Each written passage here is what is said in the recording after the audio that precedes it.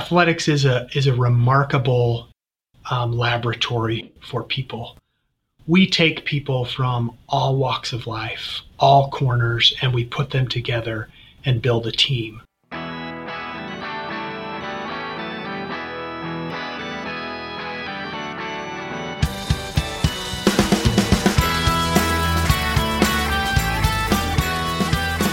This is A New Angle, and I'm your host, Justin Angle.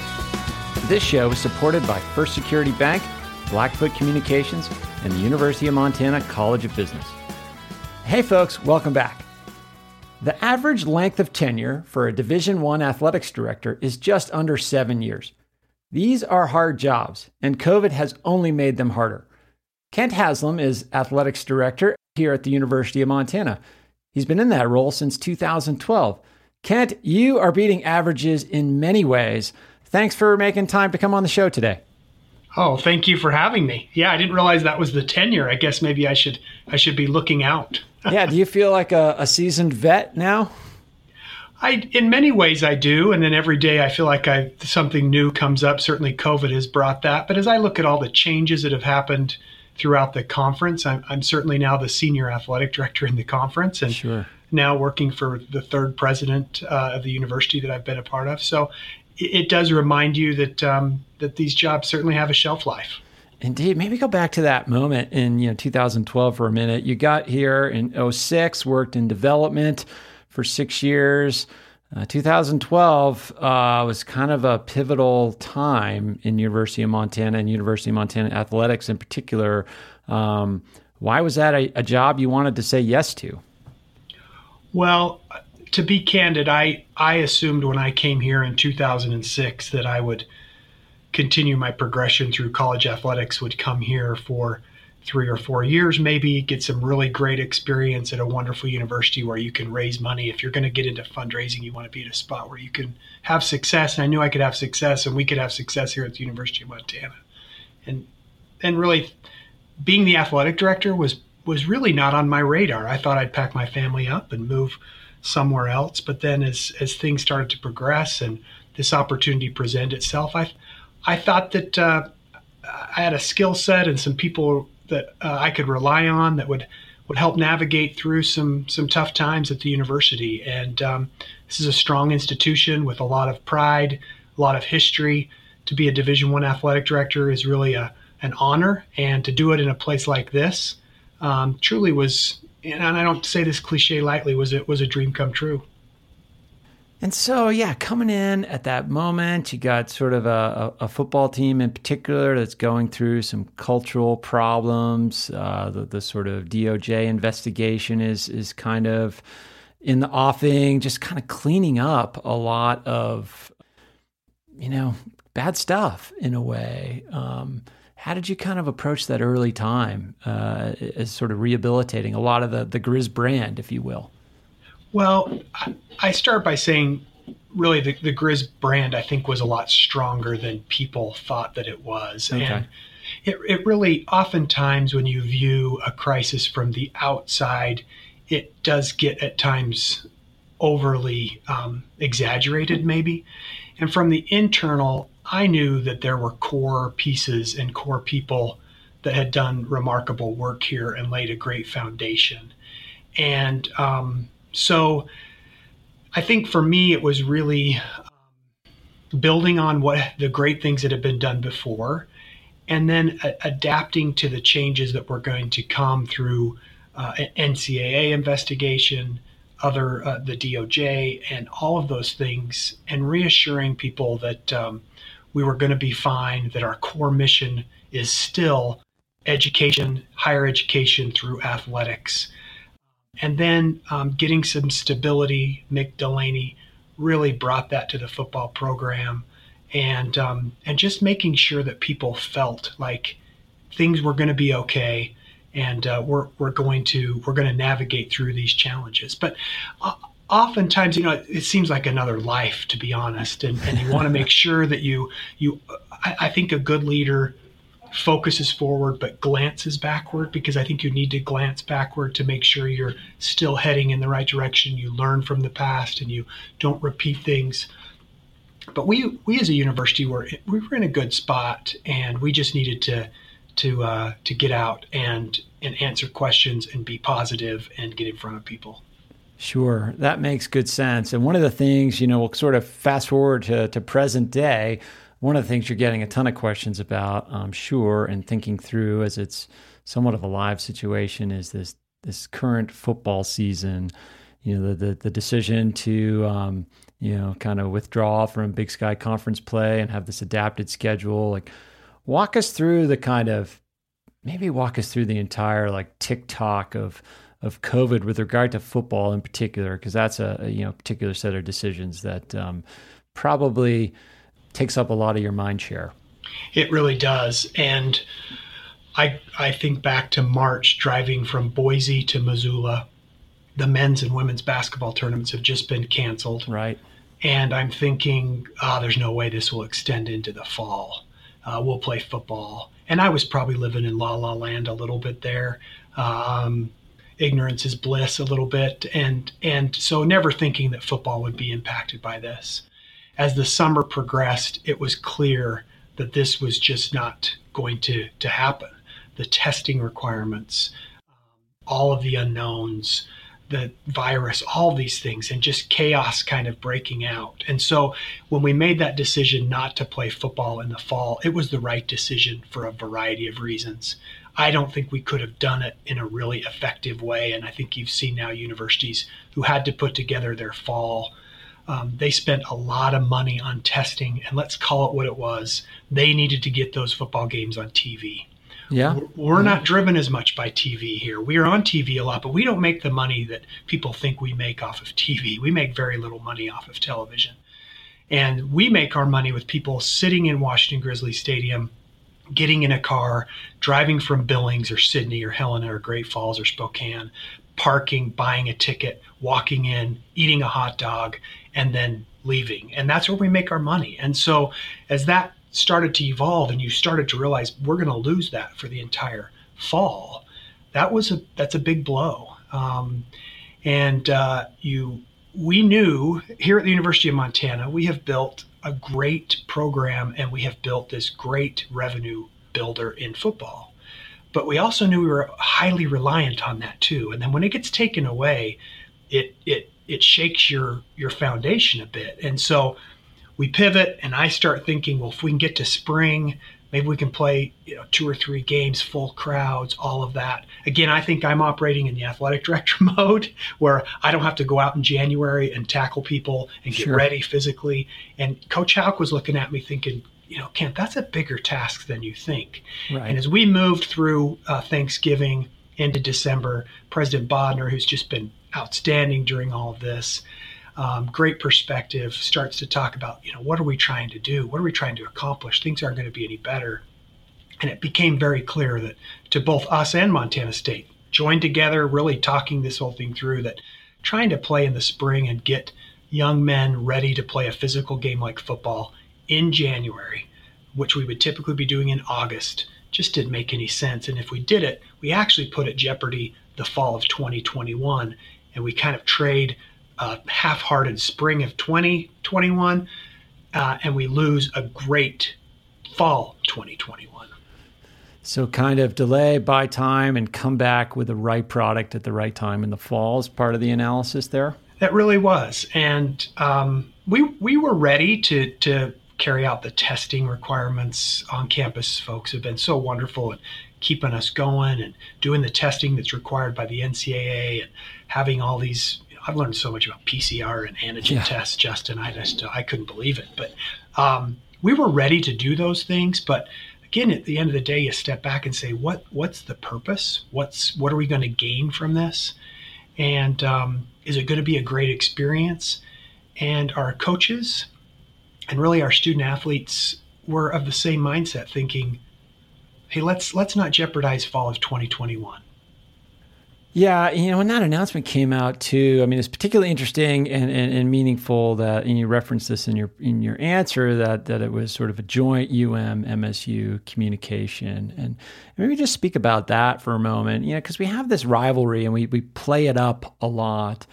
But at your level, like, you've got to sort of There are times where you're a teammate with the athletics department at MSU, whether it's a conference negotiation or something like this. Like, how do you kind of approach like, managing the rivalry, but also sort of working with a peer towards some common objectives? Yeah, don't tell anybody that I talk to the athletic director at Montana State as much as I do, because Right. it is a rivalry, and I don't want to dismiss that, Justin. I mean, we certainly want to beat them in everything we do, and they want to beat us in everything and they do. But there has got to be. We're governed by the same Board of Regents. We're governed by the same Commissioner of Higher Education, and we often face the same type of challenges. And so it was really the two of us, the athletic director, Leon Costello at Montana State, and myself. We meet regularly with the Commissioner of Higher Education, both presidents, and we'll bring in the head coaches from men's basketball, women's basketball, football, some of them together too, just so we can talk through challenges that we're facing. And it started at that level. And I think it was really Leon looking at me and I'm looking at him, obviously through a Zoom or on a phone call, saying, "Are you thinking the same thing I'm thinking?" Yep. And I'm saying, "Yeah, I think I'm thinking the same thing you're thinking. What are we trying to do?" And so it was an example of really a great collaboration that at times I think does get pushed aside because of the rivalry. It does, and sometimes it becomes a little petty. But I think in this case, we were both out for really the same thing, and that was student athlete experience, student athlete health, and having this very treasured entity we have, Grizzly Athletics, and that they would say they have in Montana State, that really helps shape the communities that we're in and the fan bases that we have. Yeah, so you kind of alluded to this briefly before, but the financial piece is a big one. I've heard you talk about, it's wonderful to have this Washington Grizzly Stadium and this revenue generating capacity that stadium and the facility and this experience that we can put together. It's great to have that sort of ability to generate a lot of revenue. Yet at the same time, you don't have a lot of diversity in your revenue stream. So if that stream takes a hit, it has a disproportionate impact.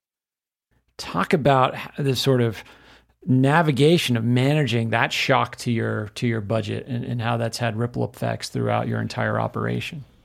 Well, we've talked about it for years, and it took a pandemic to bring it right to the forefront. Your bigger worry over the years would be, back-to-back 3-9 football seasons or something like that. But this came. The one good thing about this came is that we were all in the same storm. All of the athletic departments around the country were in this exact same storm. Now, our boat was a little more tattered because we rely so heavily on football revenue, but we were fighting this with a lot of other schools. Now, at our level, we're unique. We're a unicorn. We generate 70% of our revenue to operate this athletic department. We still rely on some from the university, but we generate 70% or so of our own revenue. That is unheard of at our level. Unheard of.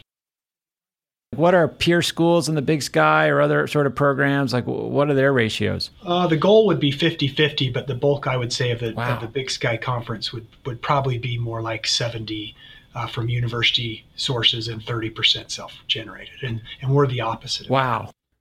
And so those programs are getting a much higher percentage of their operating revenue from their institution, i.e. from the state in many cases, right? Correct. And student fees. Student fees will make up a big portion of that as well. So we're really on par with Mountain West schools. I mean, football revenue for us is $8 million. That's all in.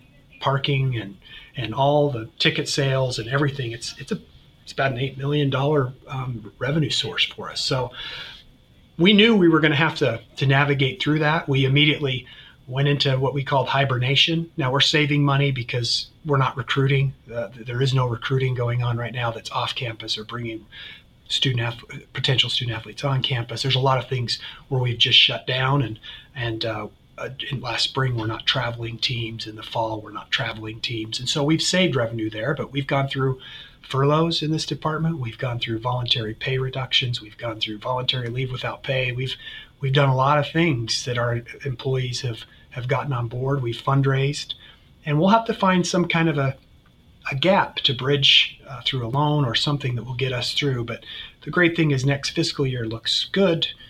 We hope that our fans come back, but it's a daily challenge, and one, Justin, really that you're not prepared for as a department leader. And you're right, we just don't have a lot of opportunities to diversify revenue. We can't open a new business. We can't, suddenly generate millions and millions of dollars off of another sport.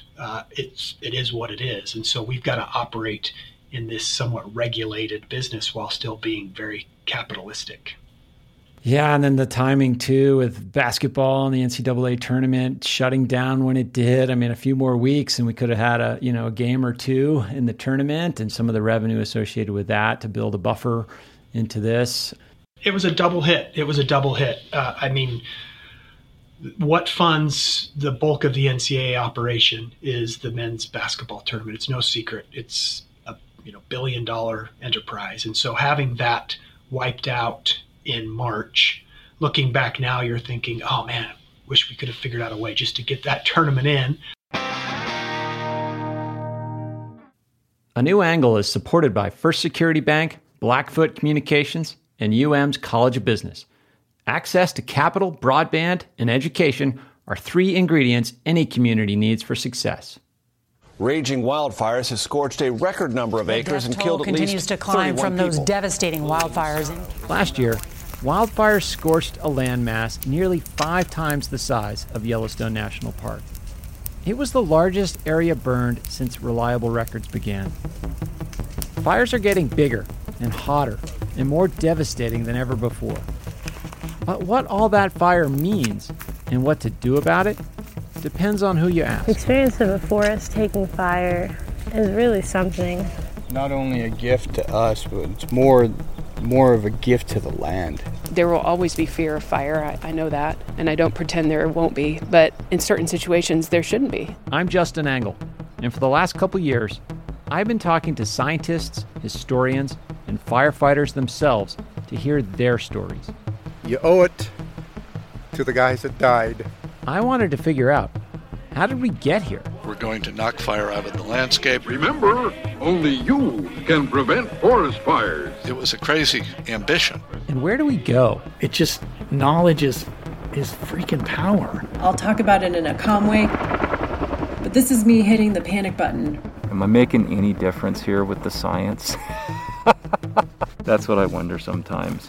This is Fireline, a 6-part podcast series from Montana Public Radio and the University of Montana College of Business about what wildfire means for the West, our planet, and our way of life.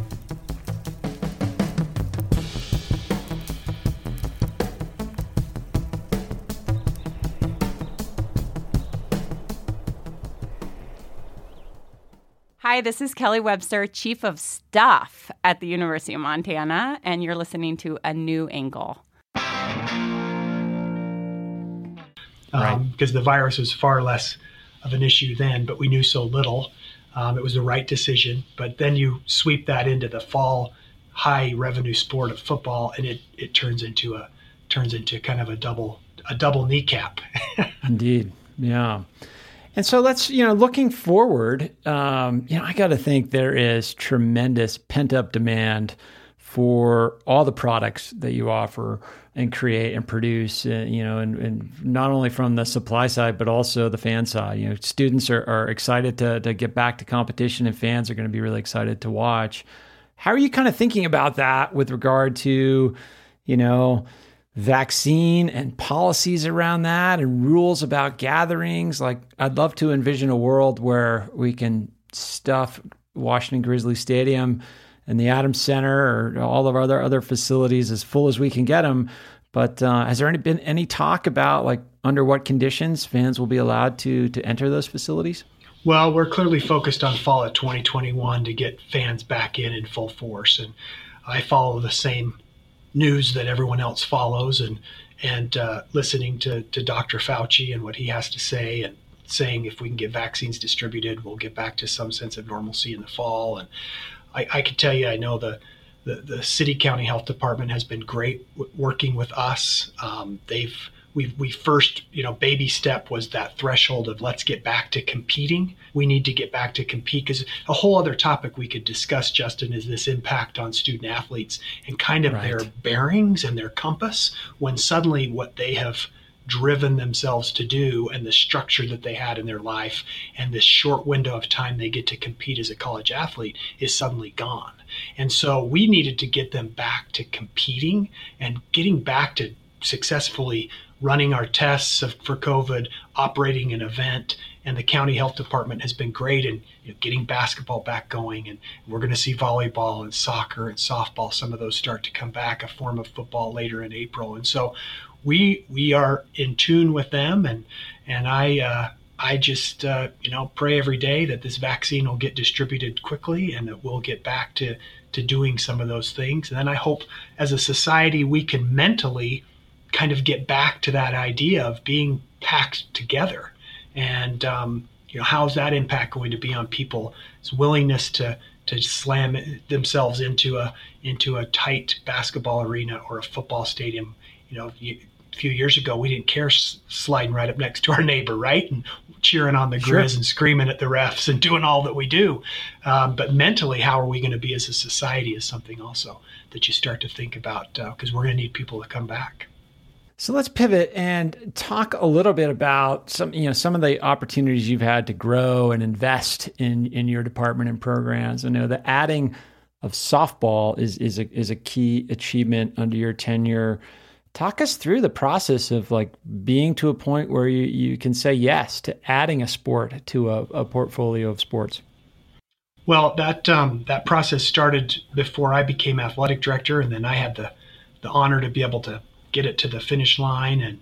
And adding a sport is really, we're focused on opportunities for what's termed the underrepresented gender, which in this case is a females for us at this department. And so adding women's softball, it was a natural, I hate the term no-brainer because I don't think anything's just a no-brainer, but it was very obvious that was the sport to add. It fit into the Big Sky Conference. It was a high demand sport in this state. We're the only Division I women's softball program really in this region. Gonzaga doesn't sponsor it. Washington State doesn't sponsor it. Idaho doesn't sponsor it. So even schools around us aren't sponsoring it. So it gives young women in our state and in this region an opportunity to progress. And so it was a great addition. Our biggest challenge was finding a place to compete, and I'll forever be grateful to then President Engstrom I presented a plan saying, hey, let's not think about renting right now and just dumping money. I think we can do this right. We can get something built out on South Campus that would be really awesome. And he said go, and what turned out was that softball field we have on South Campus with a lot of work from a lot of people. And that really, it's easy to add. Well, it's not easy to add a sport, but it's not just adding a sport and then, throwing down three bases and saying, okay, like we played in the backyard, you hit it over that tree and it's out of bounds, it's foul. And I mean, you gotta have a facility that you can play in that's Division I. And so that became our big challenge. And then the keeping it funded, and we had the plan in place that with enrollment staying where it would enroll and the students passing a student fee to help support that, but then enrollment started to drop. So we had to start to figure out how to fund it. But there's a lot of moving parts. I don't foresee us adding any sports here in the near future. I don't foresee us dropping any sports because that doesn't serve us to remain a Division I institution and still follow Title IX. So softball is certainly something that I'm extremely proud of, and something that gave a lot of people an opportunity to come to Montana and to compete, and a lot of people that have worked hard to get it here. And so you referenced there, the sort of capital investment in a facility. When your role prior to, taking over as athletic director was in development here at the University of Montana, we've been able to, and you've been able to invest in facilities, world-class facilities here, kind of under a backdrop of an institution that's had some budget challenges and has had trouble really kind of investing in maintaining its physical plant to the level I think it would like to ordinarily. Talk about your approach to both fundraising, but also like how do you conceptualize the importance of facilities in not only, serving the student athletes that are here, but attracting the best coaches and the best student athletes to come here? Well, we have never lacked awesome competition facilities here. And those are the facilities that people see the vast majority of the time. Dahlberg Arena, the Washington Grizzly Stadium, our track, our soccer field, now softball field. Those are facilities people see from the outside and they say, man, you guys have everything. And I always use the analogy that our rose was beautiful, but the bulb from which it was growing was pretty rotten. And those are the facilities where our student athletes spend 90% of their time. And that's academic centers, weight rooms, locker rooms, meeting rooms, all of those type of things. And so there was a real conscious effort to say, we've got to invest in these infrastructure facilities that don't necessarily generate direct revenue. You can add on to a football stadium because you figure you're going to sell more tickets, you can pay for it that way. But building a weight room or an academic center is going to pay you in non-monetary ways, but secure up that foundation. And so we made a conscious effort to make sure that we were going to build in to those infrastructure type facilities.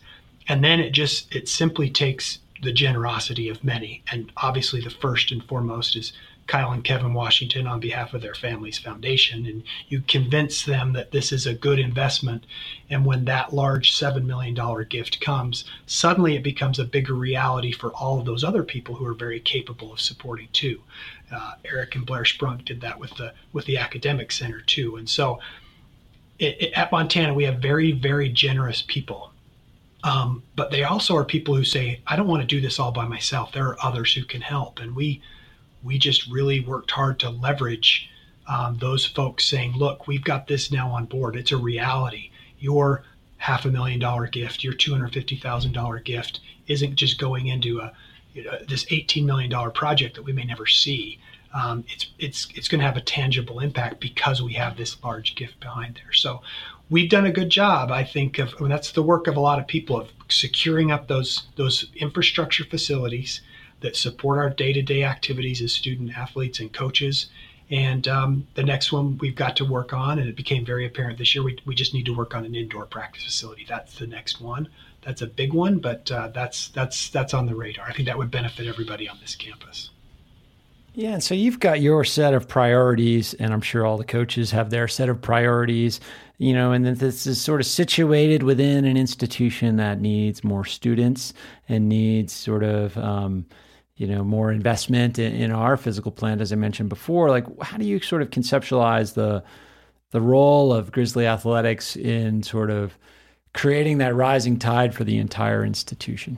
Yeah, and I'm not unaware of kind of the outside view that why are we building this gorgeous weight room when exactly X building has got problems, and that was certainly, I answered many of those questions all the time, and would tell people, look, this is money from donors directing it to this specific project, and by us lifting the bar, helping this university grow, we are a part of the University of Montana. As we succeed, I believe the university succeeds, and vice versa. As the university grows and improves, we grow and improve too. And so I don't want to get either of these two entities too out of whack, where we're not kind of coming along together. I don't think that's healthy either. And so, but I do believe athletics is not the most important thing that we do at the University of Montana, but it is a very important thing that people do connect back. They do affiliate us with the university, right or wrong. That's the first perception for many. We bring students to this campus in the form of student athletes, and I do think we play a role in attracting other students who are looking for a vibrant Division I athletic program that they can be a part of. And so we really are at many times that first connection, and we need to play that role. And in order to play that role, we need to be healthy investors into the overall enterprise of the university, but we also need to be healthy independently and growing and getting better as well. Sure. thinking about like that sort of interface between athletics and the university, like, are there aspects of the job that probably people don't, what are aspects of the job that people probably don't know about that kind of occupy a lot of your time and energy? Well, certainly we're a department of almost 100 employees. We've got 350 student athletes. In many ways, my job is part human resources director and parent and politician and motivator. Interesting part about this job is that we have a number of different sports competing at one time. And so depending on where you are in the hallway of coaches, one coach might be coming off the greatest win in school history, while 10, 20 feet down the hallway, they just lost a heartbreaker.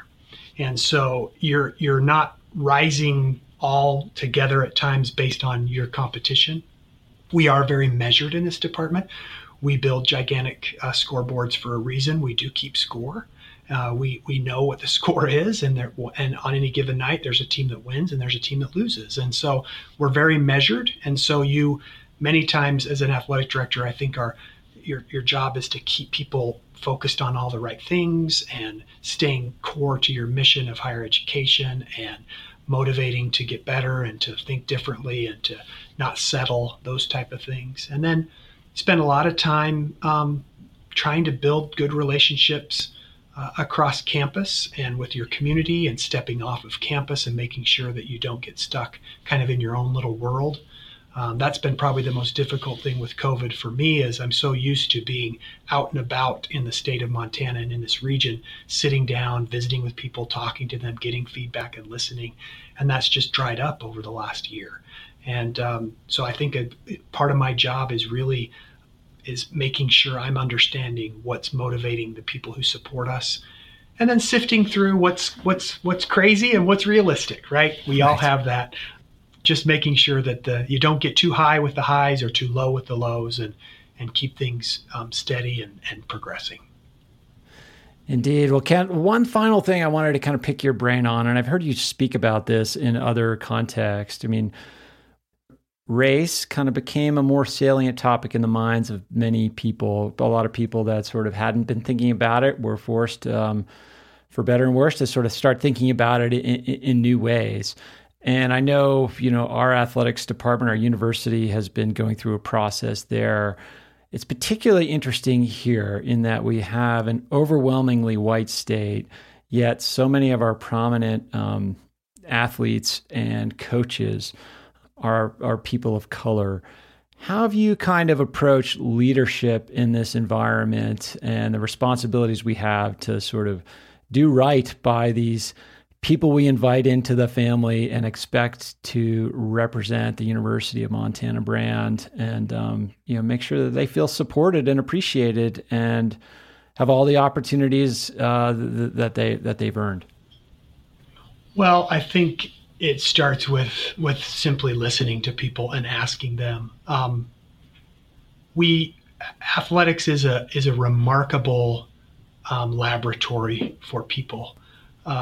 We take people from all walks of life, all corners, and we put them together and build a team.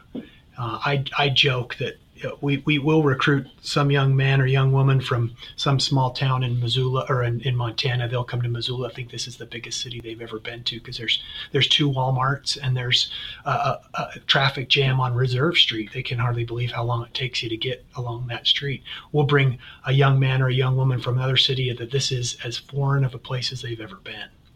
And we stick them together in dorm rooms under coaches, and they compete together. And what a remarkable experience that can be. But the recent activities, certainly George Floyd in particular, really opened my eyes to, I've got to do a better job of listening and asking and having those direct conversations. And I'm fortunate in this department to have people from a variety of different places. And I found the best way is to simply ask somebody and say, look, I'm coming into this and I just need you to give me a little bit of grace.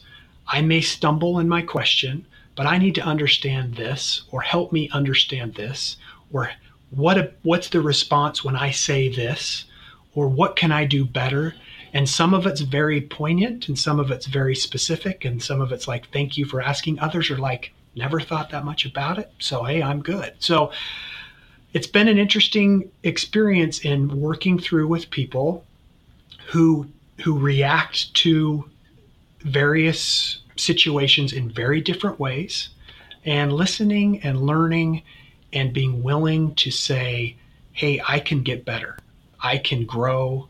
But I found just at this time, and again, this will sound simplistic, but I believe in it, that a little bit of kindness, a little bit of grace, a little bit of, hey, I'm going to forgive you for saying that, but I'm going to correct you and help you, is one of the best things we can do. And I've just found some remarkable people in this department that have spoken to me, that shame on me for not having done that earlier and understood that better. But I'm glad that this opportunity's presented itself. It's great. I love athletics for that reason. And that's why I think that college athletics plays such a role in higher education.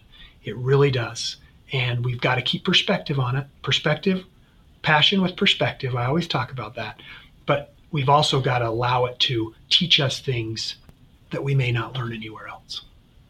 Indeed. It's amazing how powerful a common objective and a team dynamic can be. Kent, thank you so much for all the work you do to make this a better place and a really fun place to work and be associated with. It's been great to get to know you and watch your sort of tenure unfold here. I do hope you stay a lot longer than the average. And yeah, thanks for coming by the show. Hey, I'm excited to be here, and thank you for your hard work. And I cannot wait until we can all get back together. I feel a huge void. We don't get into this business to sit on Zoom calls and not interact with people. So I look forward to it, and I appreciate what you do for the University of Montana as well. Thanks for listening to A New Angle. We really appreciate it. And we're coming to you from Studio 49, a generous gift of UM alums Michelle and Lauren Hansen. A New Angle is presented by First Security Bank, Blackfoot Communications, and the University of Montana College of Business, with additional support from Consolidated Electrical Distributors and Drum Coffee. AJ Williams is our producer, VTO, Jeff Ament, and John Wicks made our music, and Jeff Meese is our master of all things sound. If you have any questions, suggestions, comments, insults, whatever, please email me at anewangle@umontana.edu. If you liked what you heard, tell your friends about it. Thanks a lot. See you next time.